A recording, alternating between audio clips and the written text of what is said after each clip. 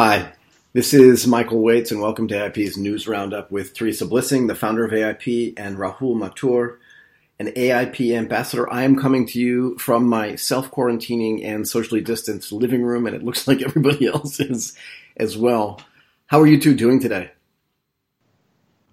Well, social distancing, I think everyone at the moment. So I'm also in Bangkok at home, working from home. What about you, Rahul?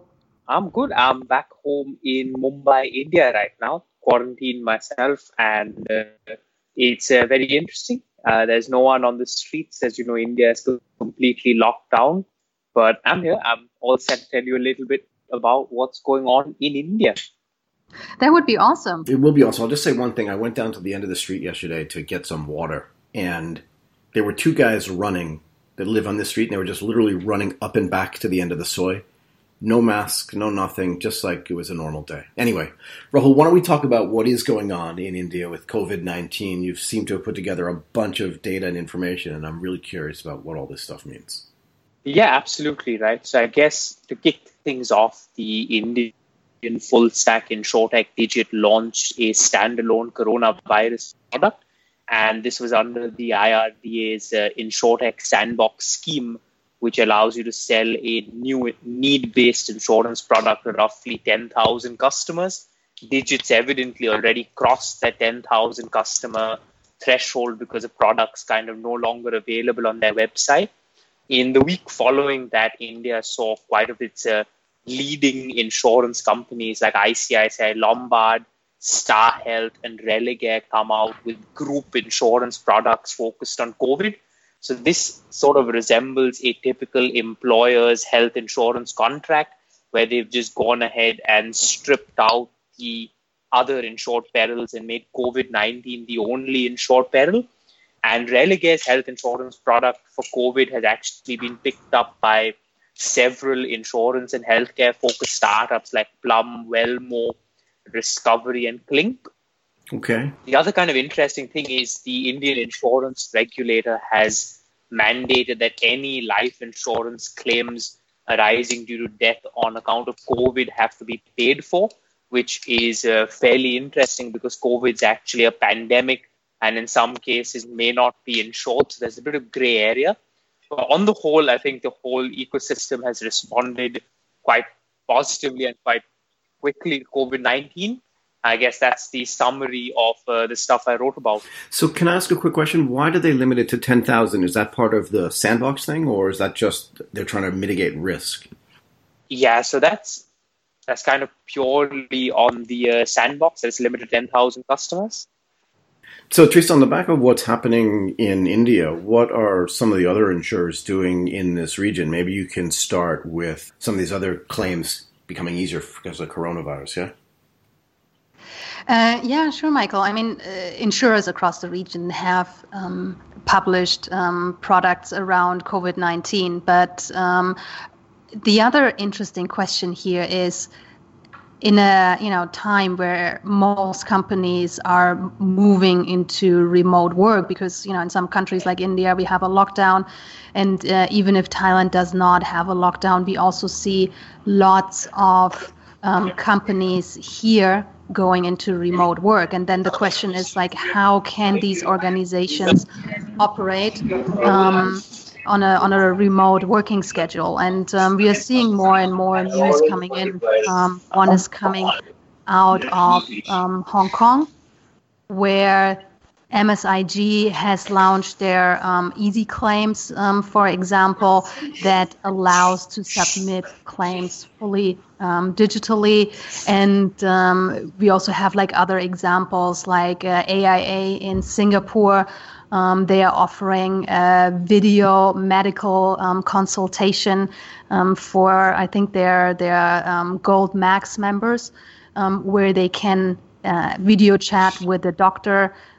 Provider here is Whitecoat, in order to give people the health care they need while being isolated at home. So we are seeing a lot of those initiatives across Asia. And I saw this really true meme on I think LinkedIn it was the other day about who's driving your digital transformation. Is it your CEO? Is it your CTO? Or is it COVID? I mean, it's the sad truth, but COVID is now forcing all the insurers to accelerate their digital transformation so they are able to have their people working from home. So very interesting times here. It is, and it's interesting that you say that too. We'll publish something on Monday of a conversation that I had today with Nicolas Faquier. And that was one of the things that he said was that this digital transformation for insurance companies is accelerating because of this. So that's industry-wide, not just in Thailand, all over the region and all over the world, right? Yes, exactly. Insurers are forced to do this now and find, quick fixes, quick solutions, how they enable their employees to work from home and still offer customer service, allow people to file their claims.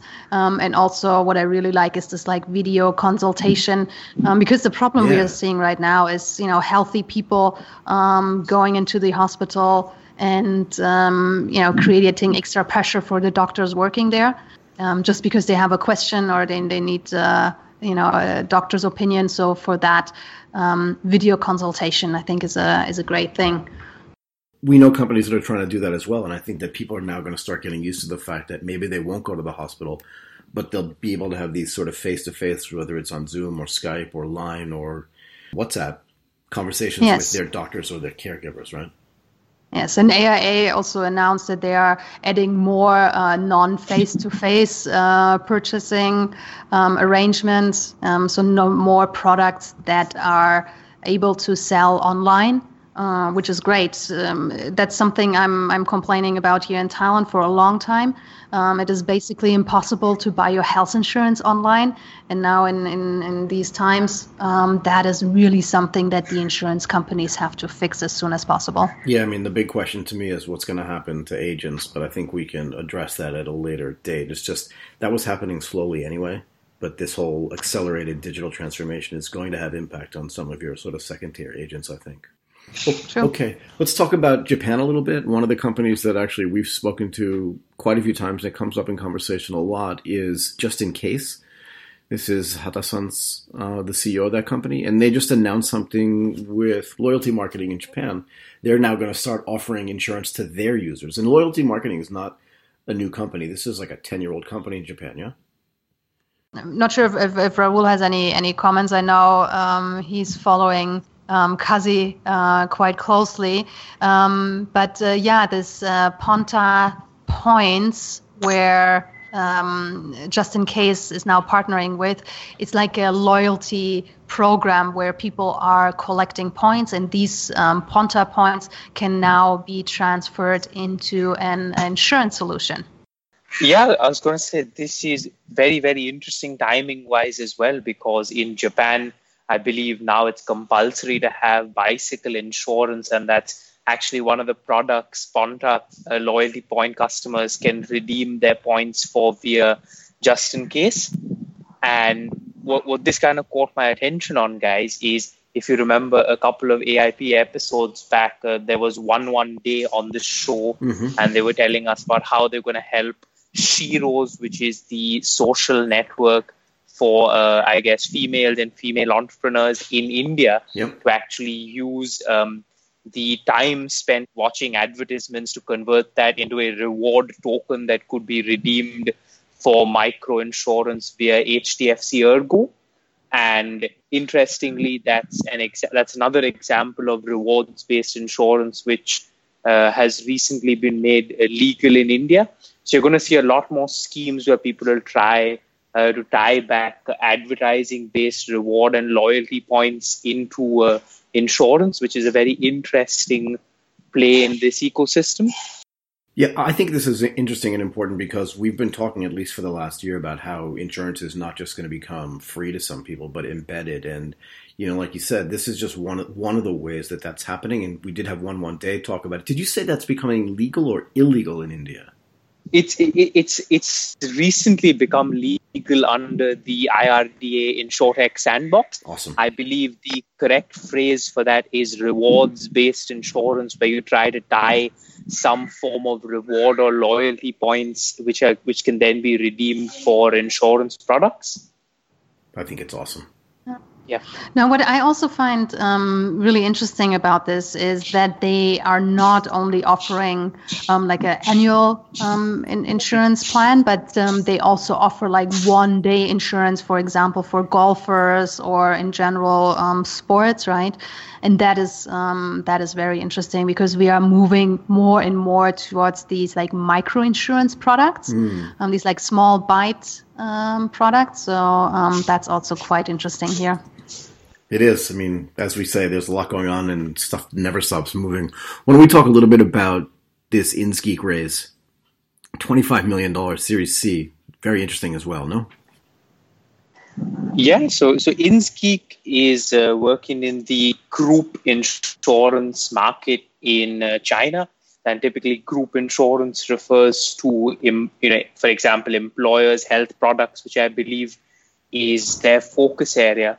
What I found, very, very interesting about InSgeek is it somehow reminded me of what CareVoice is doing in Hong Kong via startup care. Yep. And I think InSgeek is operating in a similar space. And out in the West, you have the likes of Vouch Insurance working on not just SME, but startup-focused health insurance packages. So it's a very interesting and hot space, but I don't know how the SME market will be affected post-COVID-19, whether they'll see mass layoffs and therefore a drop in business, but overall very interesting idea. Yeah, and also the money raised, I think 25 million is a new record is it really? For InsurTechs raised. Raul, you are the man of the numbers here. But I was really hoping to not comment on this, but to be completely honest, with you, we saw we saw Waterdrop Mutual, which is Shuedi Huzu, which raised a Series B and Series C round in I believe it was March and May last year, and those were close to 100 million. The exact number escapes me right now, but their Series C was well above $70 million US. I don't know whether 25 million is actually the biggest amount they've seen, but if they mean the previous 6 months by a recent time, then yes, they're probably accurate.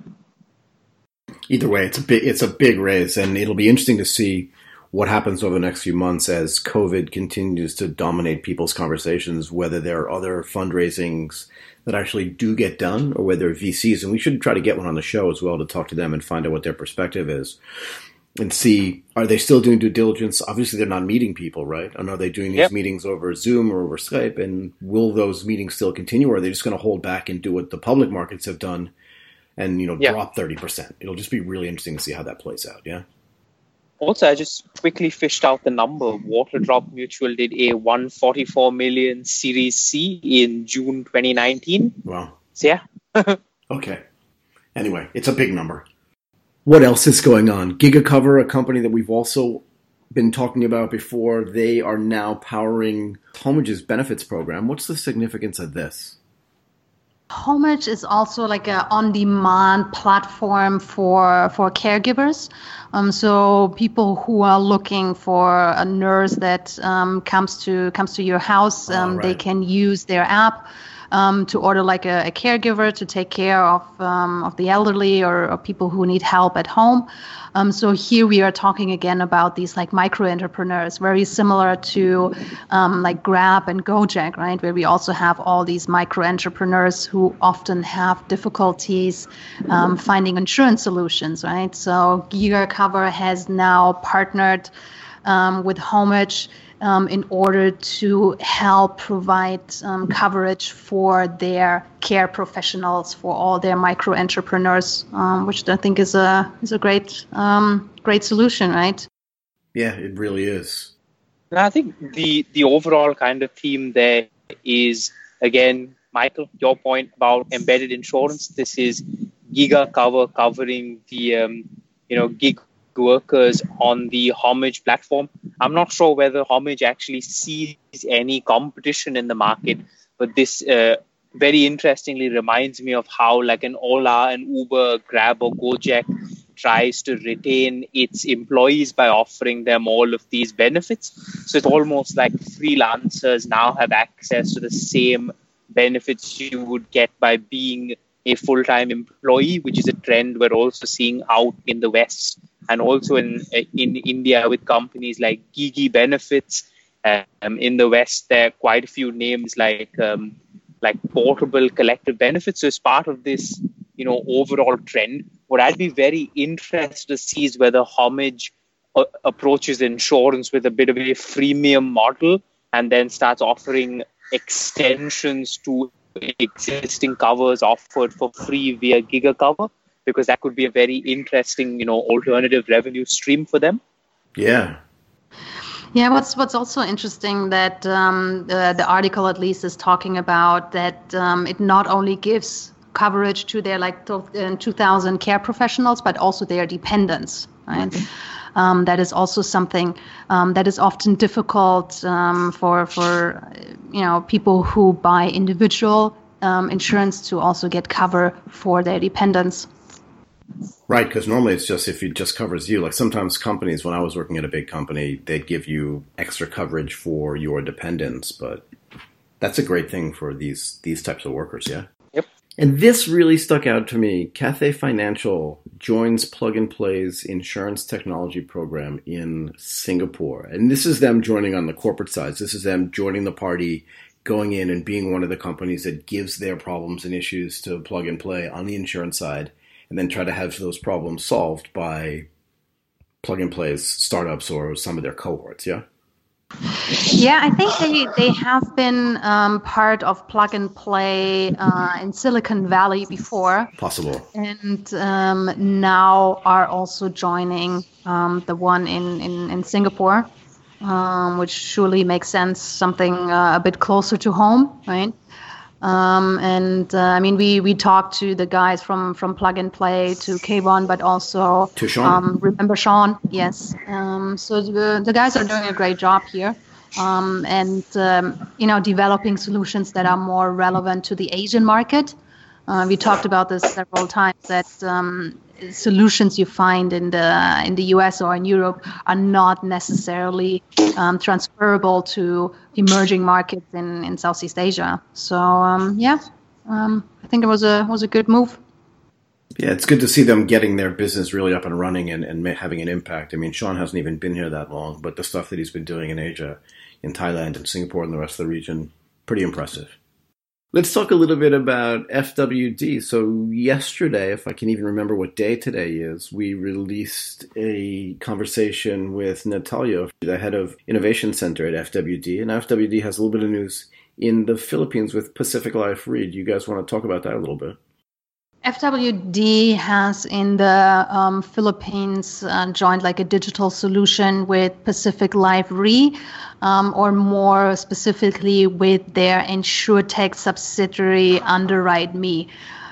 I have to admit I don't know that much about Underwrite Me, but it seems to be like a digital enabled subsidiary of Pacific Life to offer digital solutions in terms of reinsurance and then primary insurance.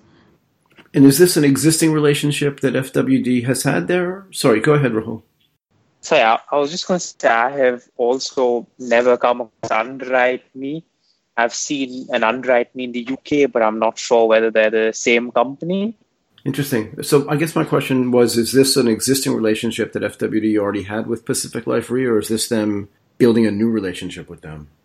I'm not sure who is their preferred reinsurer, but I think what I can say here, FWD is very selective in their partners. And they're always, at least what I have seen from them, they're always looking at the strategic implications, and also in terms of their internal strategy, they always plan ahead and going towards fully digital insurer.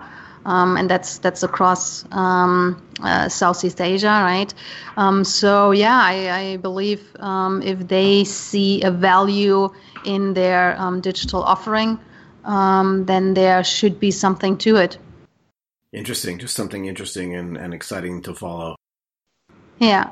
To add other big news of FWD, not so much in terms of InsurTech, but they just sold their bank assurance partnership with TMB to Prudential here in Thailand.